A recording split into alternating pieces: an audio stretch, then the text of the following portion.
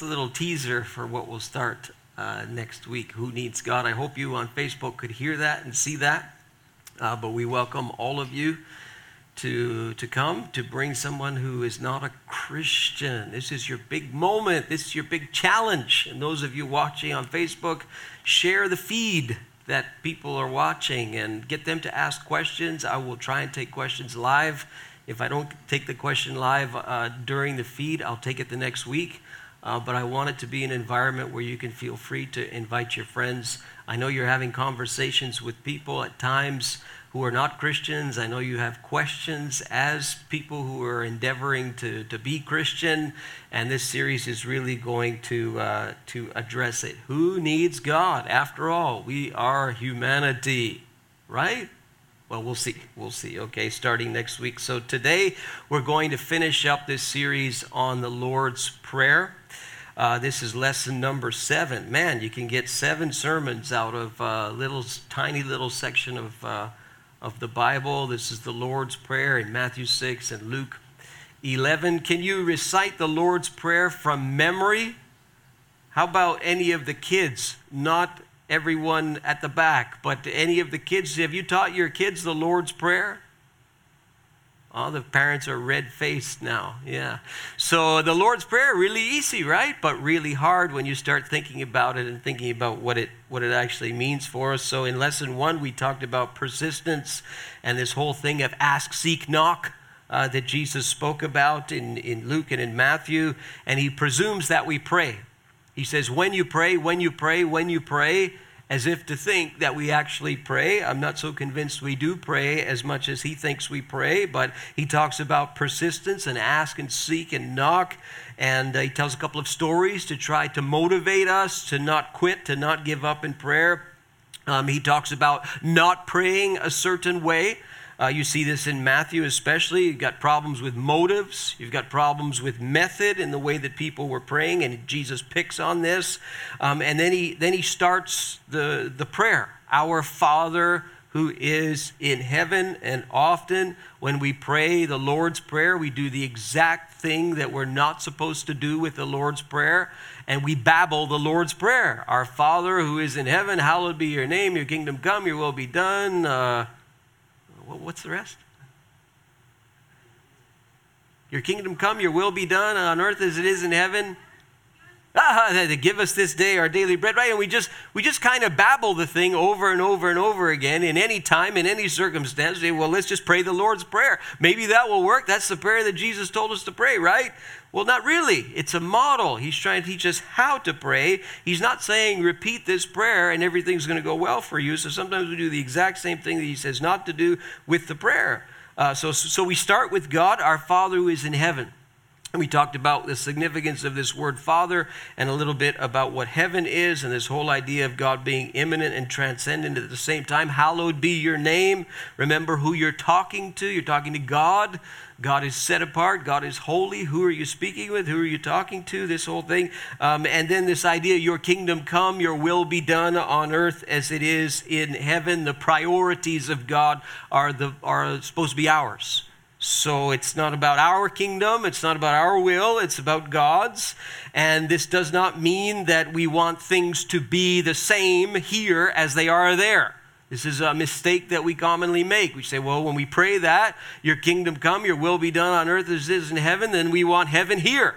This is not what's being said. We want the will of God to be done here as easy as it is done there. This is what we are praying for. It's not the same thing because there are things in the way of God's will. In heaven, his will is not resisted. His will is not impeded. His will is not thwarted by other kingdoms like ours. There's no blockage there. So we want the same thing to happen here where the will of God comes to be without that kind of resistance. That's what we're praying for. Lesson number 5, give us this day our daily bread. Did you have bread this morning? You did? Okay, well, some of us like bread on the weekends. So this idea of basic sustenance, daily bread he's talking about of all things. So he teaches this daily dependence on God. And you're going to do the same thing tomorrow. If you're praying today for bread, you're going to pray tomorrow for bread, right? And we talked about the difference between praying for what you need and praying for what you want. The two are not the same.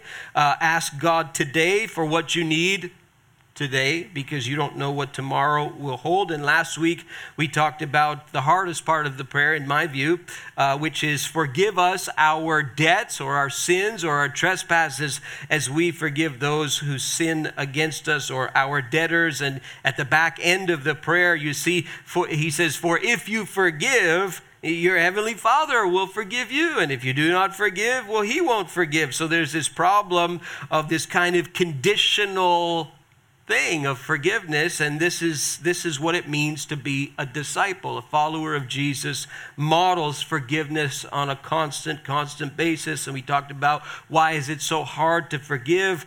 Number one, we misunderstand what it is. Forgiveness is not ignoring or accepting or condoning or forgetting. Forgiveness is when you release your right to take personal vengeance on the person that offended you. And we talked about how hatred is powerful. And sometimes when people are offended, they turn to hate, because hatred gives this sense of power over people. And we saw, unfortunately, another tragic example of this past week in New Zealand, where that hatred drove that shooting. And we see this, it's not the only time we have seen it. As I've said when we were praying, we've seen it here, even in our own province. And also instinct. We instinctively don't turn to forgiveness, do we? We instinctively turn to vengeance. There was a person this morning when we were praying, and she prayed something that was quite biblical. She prayed, Jesus says, pray for your enemies. And she prayed for the person who committed that act of terror. That's a very bold prayer, but this is what Jesus asked us to pray for your enemies. In any case, that's the whole thing on forgiveness. And today we're going to finish it up with the end of the prayer, or sort of the end of the prayer. Lead us. So it was, give us this day our daily bread, forgive us our sins. Now lead us. So lead us not into, but deliver us from, for somebody else.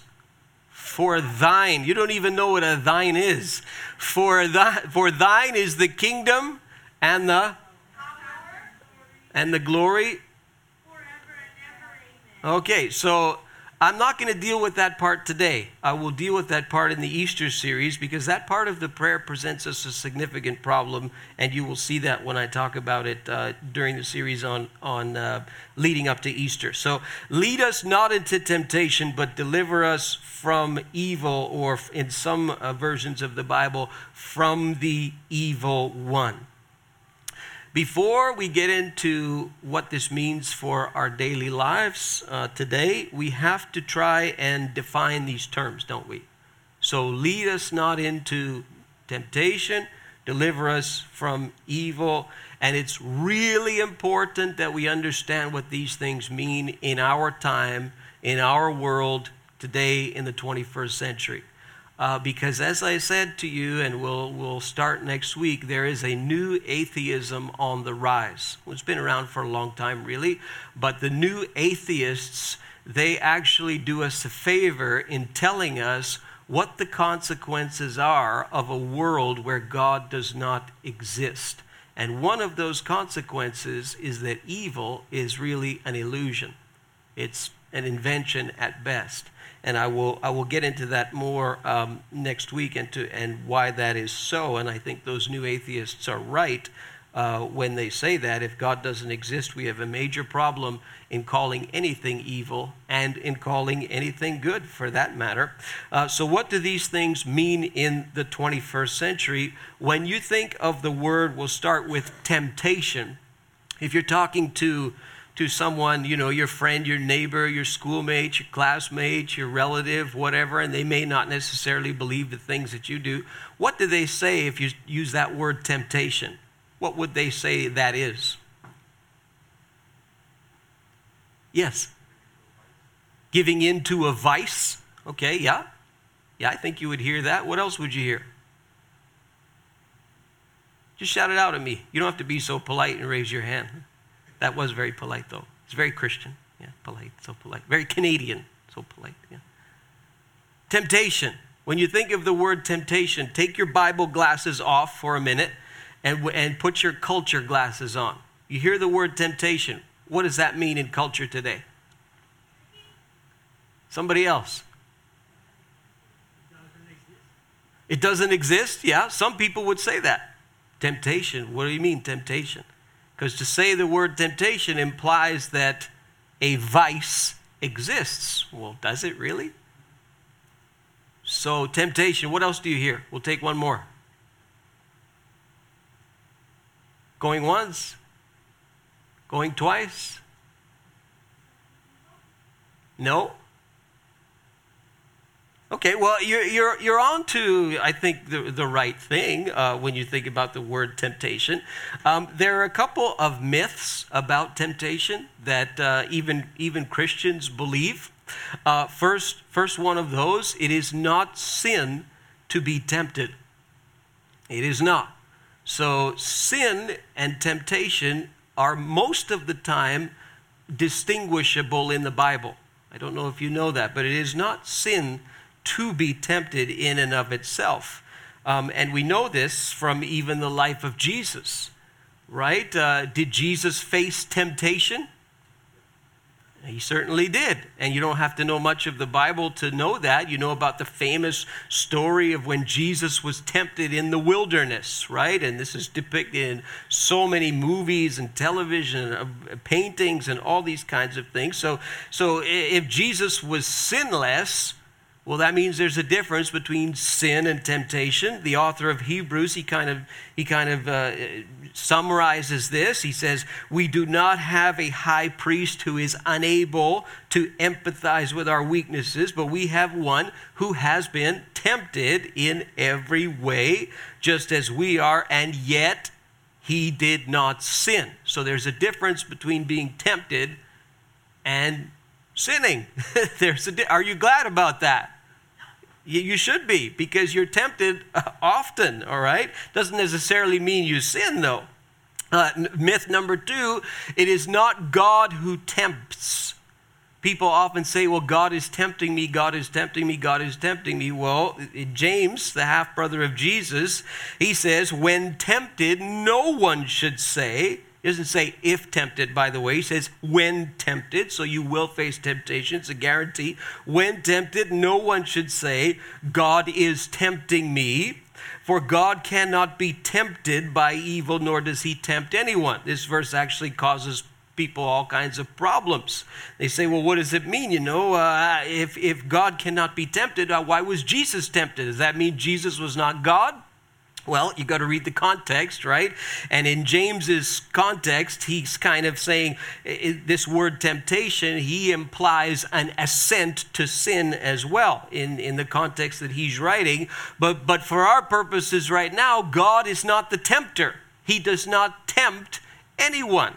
So these are kind of myths that we believe about temptation. But if we look at it again in the context of the Lord's Prayer, lead us not into temptation, but deliver us from evil, he's talking about a moral thing there. He's saying that temptation is real, and temptation, if you look at it even in the life of Jesus and the temptation we see in the Gospel of Matthew, just a couple of chapters before this prayer, we see that Jesus was tempted, and temptation would be this taking you have an opportunity in front of you. You are in a situation, you are in a moment, and you are in the presence of temptation. The opportunity to commit sin, the opportunity to commit evil is right in front of you. You have it right there. Jesus had the opportunity, and it was what? If you're the Son of God, you're hungry, why don't you take these stones and turn them into bread? And Jesus responds to that temptation. The devil takes him to the high place, and he says, listen, if you're the Son of God, why don't you jump? And then he takes him and he shows him all the splendor of the world and all the power and the glory in the world. And he says, just bow down to me and worship me. These are all opportunities that Jesus had presented in front of him, and he could either take the bait or not take the bait. So temptation, basically, you're presented with the opportunity to engage in sin, to participate in evil. This is what it means. And it happens on a daily basis.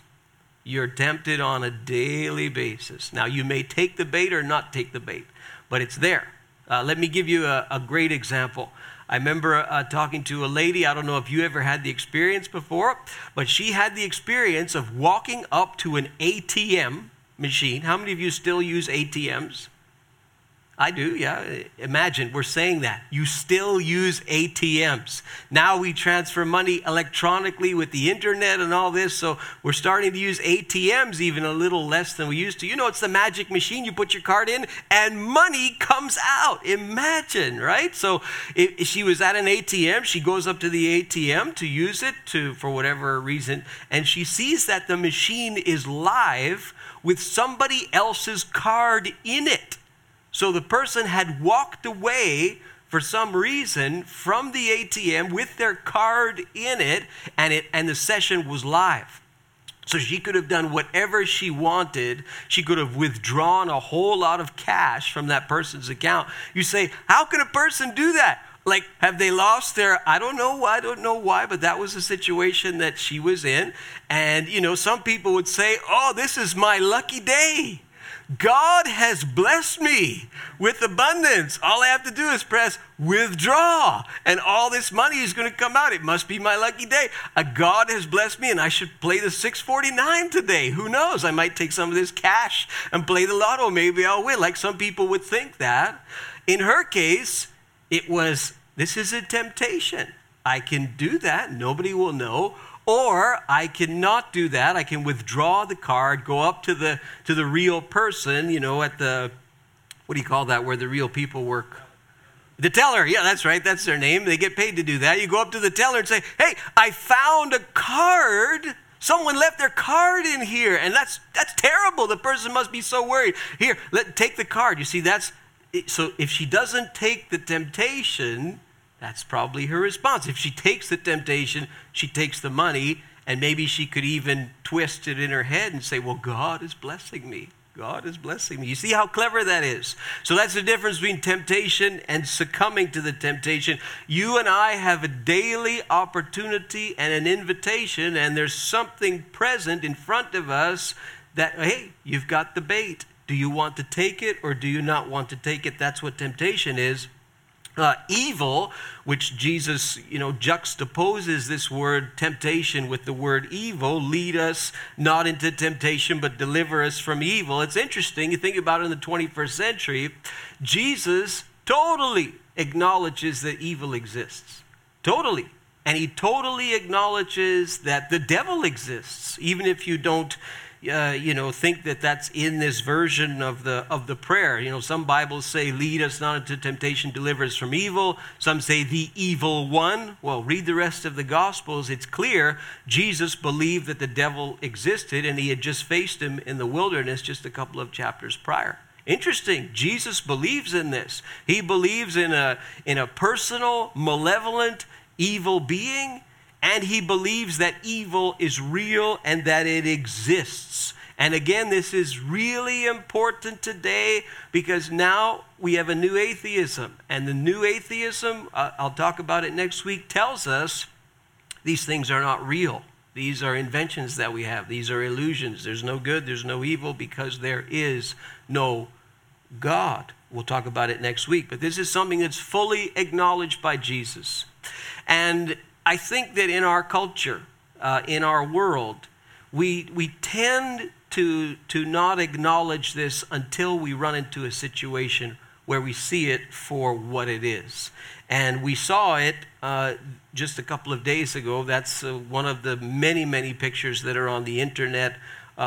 This is probably one of the mosques or outside one of the mosques where that shooting took place. And I mean, everyone moves to this word evil when they see an act like this. Everyone feels that sense of shock and that sense of disturbance and that sense of hurt and that sense of anger and that sense of injustice when they see this kind of thing. You're not going to get an argument from people saying there's no such thing as evil when you see something like this happen. There's really nothing like it. It's very difficult to describe even with words, and it jars us back into the reality that evil exists. There's another story, a very shocking, very disturbing story in the United States in particular, and this took place in the state of Colorado where I was born actually, and this family, beautiful, beautiful family, all of them, including her, and she was expecting at the time, they were all murdered by this woman's husband. And he has just been sentenced to 5 life sentences. The family of the woman, her parents, asked that they spare him the death penalty because he probably would have got it. And out of mercy toward him, they asked that he would be spared that. And in turn, he pleaded guilty to murdering all these people, including his expectant wife. Say, how can that happen? That is so shocking and so disturbing and so, it's evil is what it is. It is so easily defined as being morally evil. But we don't often think about this until we're jarred into the reality that it exists, because it's a very disturbing truth to acknowledge that evil is real. It's fully acknowledged by Jesus. He makes it's not ambiguous at all. But the good news about this is that if there is evil, then this implies the existence of good. How would you be able to say that evil is evil unless you know what good is? And who sets that standard as to what good and what evil is? Well, this implies that God actually is real and that God exists, because wouldn't God be the one to set that standard? You see, so it implies the existence of good, and Jesus is saying, again, lead us not into temptation, but deliver us from evil. He acknowledges both of these things as very real. So when we start looking at it and we want to apply it to our lives, what are we really praying for? And this is where the problems come. Because we even people in the church have so many misconceptions about this passage and what we think we're praying for and what we actually are praying for. Lead us not into temptation. There are some people who think that when we pray that prayer, we're asking God to protect us from bad things. So they take the deliver us from evil part and they say, well, protect us from a terrorist shooting, protect us from such and such a happening. Wow, if that's what it meant, then I guess the people who were praying weren't praying properly because they didn't seem to be protected. I don't think that's what this prayer means. The deliver us from evil part, it does not mean that you are not going to run into an evil circumstance. This can't be what it means. Lead us not into temptation. People think, well, that means we're praying and we're asking God to never allow us to be in a situation where we're tempted. Well, do you think that that's true? Did Jesus not get led into the wilderness by God? Matthew chapter 4, verse 1, just a couple of chapters prior, Jesus was led by the Spirit into the wilderness to be tempted by the devil. You say, well, oh boy, now you're really confusing me. What is this, a contradiction?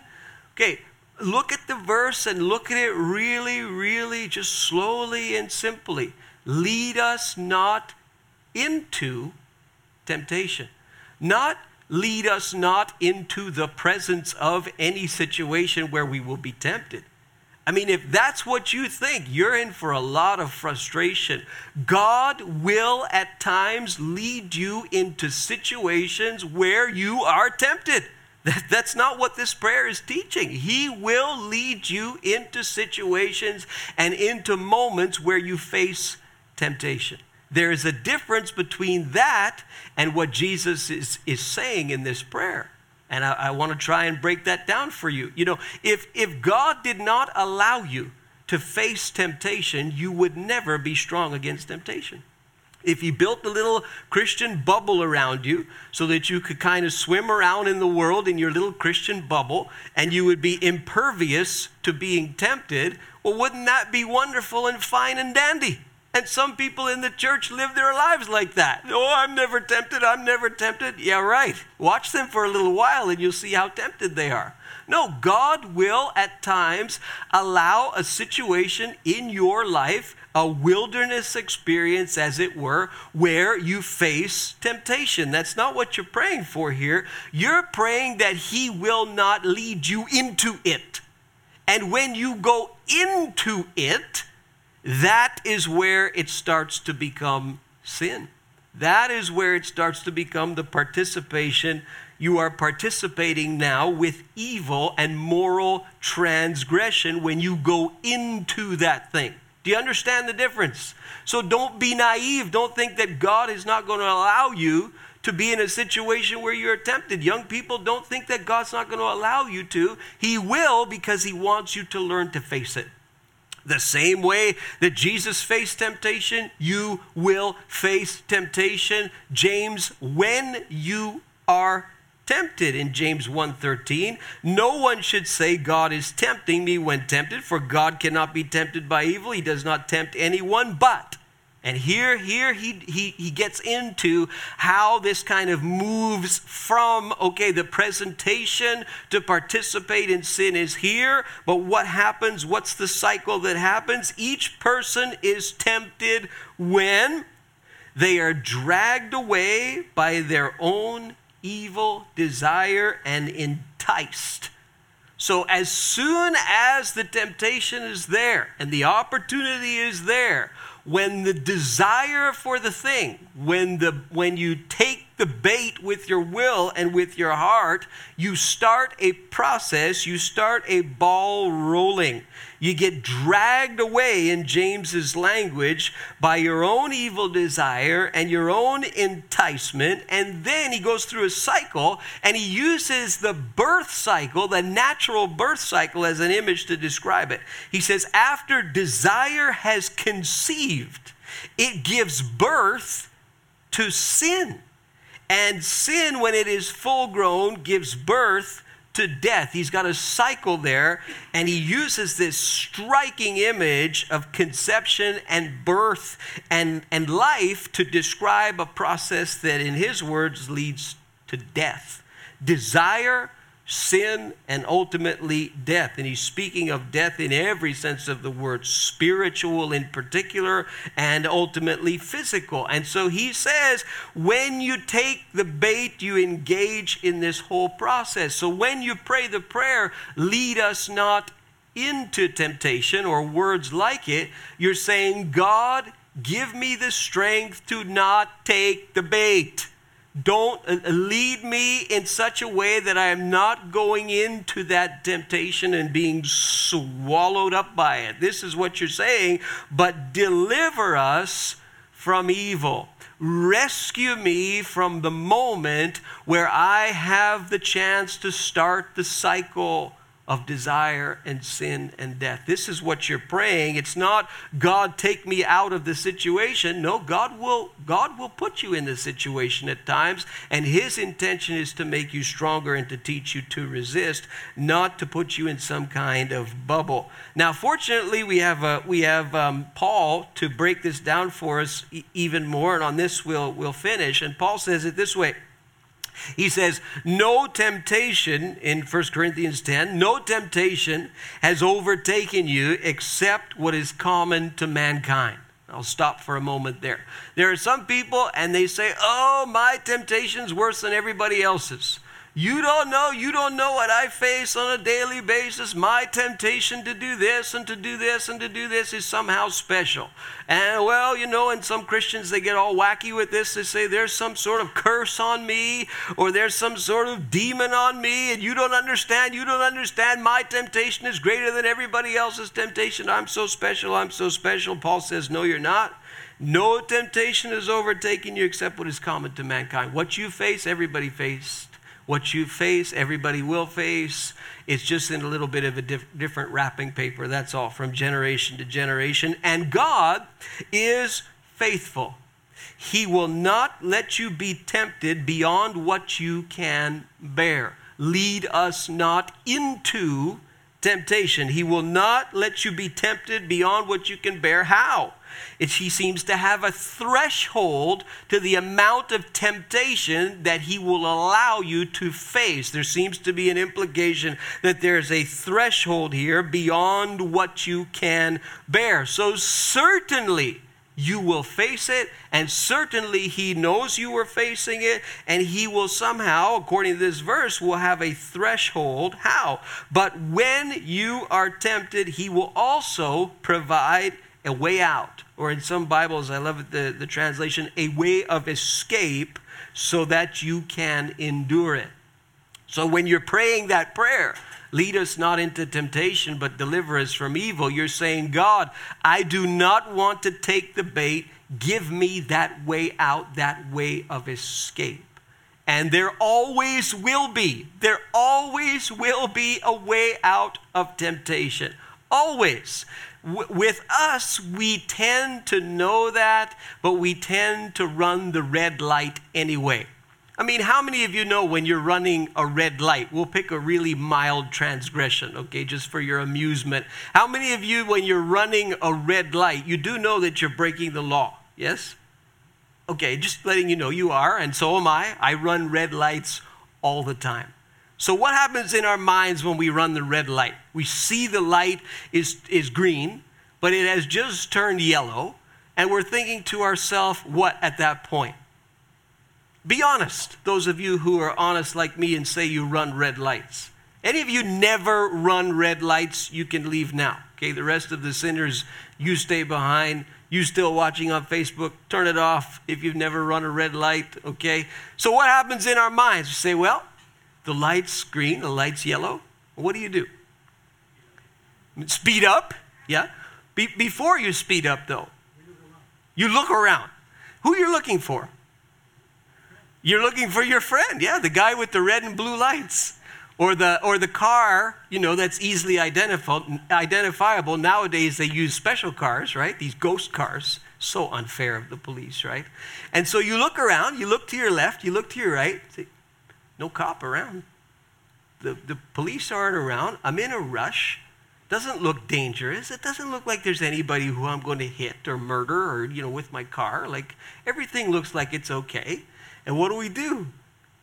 Put your foot on the gas, right? So it's the same very cycle. Now, could you have decided not to? Absolutely. You could have said, listen, this is not a good idea. I already have so many demerit points on my license. It's costing me a fortune to renew every year, So I really should not do this. And mentally, you're there, but you decide, don't you? You say, no, I'm gonna run the red light. I'm gonna take the bait. And in your head, you probably, mentally, well, maybe I'll get caught. But as far as I can tell, the chances are pretty slim that I'll get caught. So you know what I'm going to do? I'm going to take my chances and see what happens, right? And most of the time, we get away with running the red light, or we get away with, opening up our cell phone, which is an even worse transgression. Okay, that's very, very dangerous. Don't do that. But we calculate, we process it, we analyze it. We do this very, very, very fast. And so what Paul is saying and what Jesus is telling us to pray, listen, you're going to face it. You're going to face those moments. God has a threshold there. He's very aware of it. What will you do? Will you take the way of escape that he gives you, or will you run the red light? You can't blame God when you decide to run it. This is what James is saying. You can't blame God. You can't say God tempted you. God gave you a way out. Did you take it or didn't you? Now, here's the amazing news for people who are followers of Jesus. This is the amazing news, and if the two guys can come back, we're going to finish with a song, and you just pick one, okay, whichever one you guys want, and we'll do communion at the same time as we end this series. But here's the amazing thing for the Christ follower. The Christ follower, according to what we see in the pages of the New Testament, according to what Jesus taught, according to what we see in the writings of Paul and all of these things, the Christ follower is able to say no to the temptation. The Christ follower has a new way of living, a new life in Christ. They have the presence of the Spirit of God within them. They have a new way to live. And that way relates primarily to what you do when you're tempted and what you do when you face an opportunity to sin. And the amazing thing is, we now have the ability to say, I'm not going to take the bait. I'm not going to run the proverbial red light. And this is what we celebrate really when we take communion. It's that idea of a new life in Christ. And our sins are forgiven through the cross, and we can live in a way where we're free. It doesn't mean that you'll never sin. Okay, it doesn't mean that you're never going to make mistakes, that you're never going to look around to your left and your right and run that light. Doesn't mean you won't. You still will. Hopefully you will do so less. Hopefully you won't like it as much. Hopefully your desire will start to change and you'll want to do things that please God rather than things that dishonor God. This is supposed to happen naturally for a Christian. This is the fruit of the Holy Spirit, that we start to desire the things of God just naturally. But it's an amazing thing when you know that you can't stop doing something, and then all of a sudden you have the ability now. All of a sudden you can stand in the face of temptation. You say, you're not going to win this time. You've won all of my life on this one, but you're not going to win this time, because now I have a freedom in Christ that I have never had before. And this is what we acknowledge. It's part of what we acknowledge when we take communion. I sometimes during the year pull out this really old letter. And this is the first evidence that we have of people taking communion. It's one of the oldest references to Christianity that exists in the world. And we're very fortunate to have it. It is a letter, a political letter of sorts. And this is from a political ruler to the Emperor Trajan. And this is about 112 AD, so not that long after Jesus' execution and resurrection and so on. And he was the governor in Asia Minor at the time. And there's a letter where he asks the emperor for advice. And he says, I need you to tell me what I'm supposed to do with these Christians. They are guilty of the crime of Christianity. And I need to know from you, give me your wisdom as to how to treat them. And he needed to consult with Trajan, because he noticed that it was all over the place, and it was all these different ages. There didn't seem to matter the age of them. There's children. There didn't seem to matter their class in life. Some were slaves, some were not. Didn't seem to matter if they were men or women, but they were all guilty of being Christians. And back then it was a crime. And so in his letter, he writes about these Christians to the emperor. And he says, this is what these Christians did. They were in the habit of meeting on a certain fixed day before it was light. And when they sang in alternate verses a hymn to Christ as to a God. Remember, this is not a Christian writing here. And they bound themselves by solemn oath. Just think about this whole thing of temptation and evil. They bound themselves by a solemn oath not to any wicked deeds, and never to commit any fraud or theft or adultery. How could they do that? Because they had a new ability to say no to temptation and to evil, never to falsify their word, nor deny a trust when they should be called upon to deliver it up.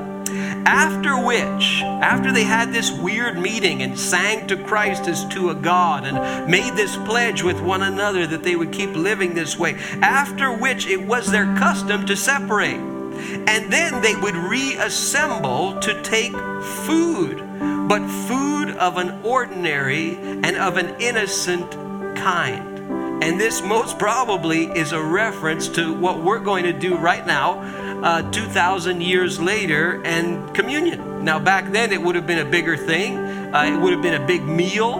They used to call them love feasts back then, and it was a big kind of celebration atmosphere, and there would be a big meal. It would be probably at people's homes. It would last for a long time, etc. And we just do a very small thing. But the principle of saying, hey, we can live differently now that we are in Christ. We can say no to temptation. We can say no to sin and to evil because now we have Him in our lives. And this we can pledge to one another, and this we can celebrate together because it's not us running our hearts anymore. It's Him. It's the Christ. And He is God, and He enables us to do this. So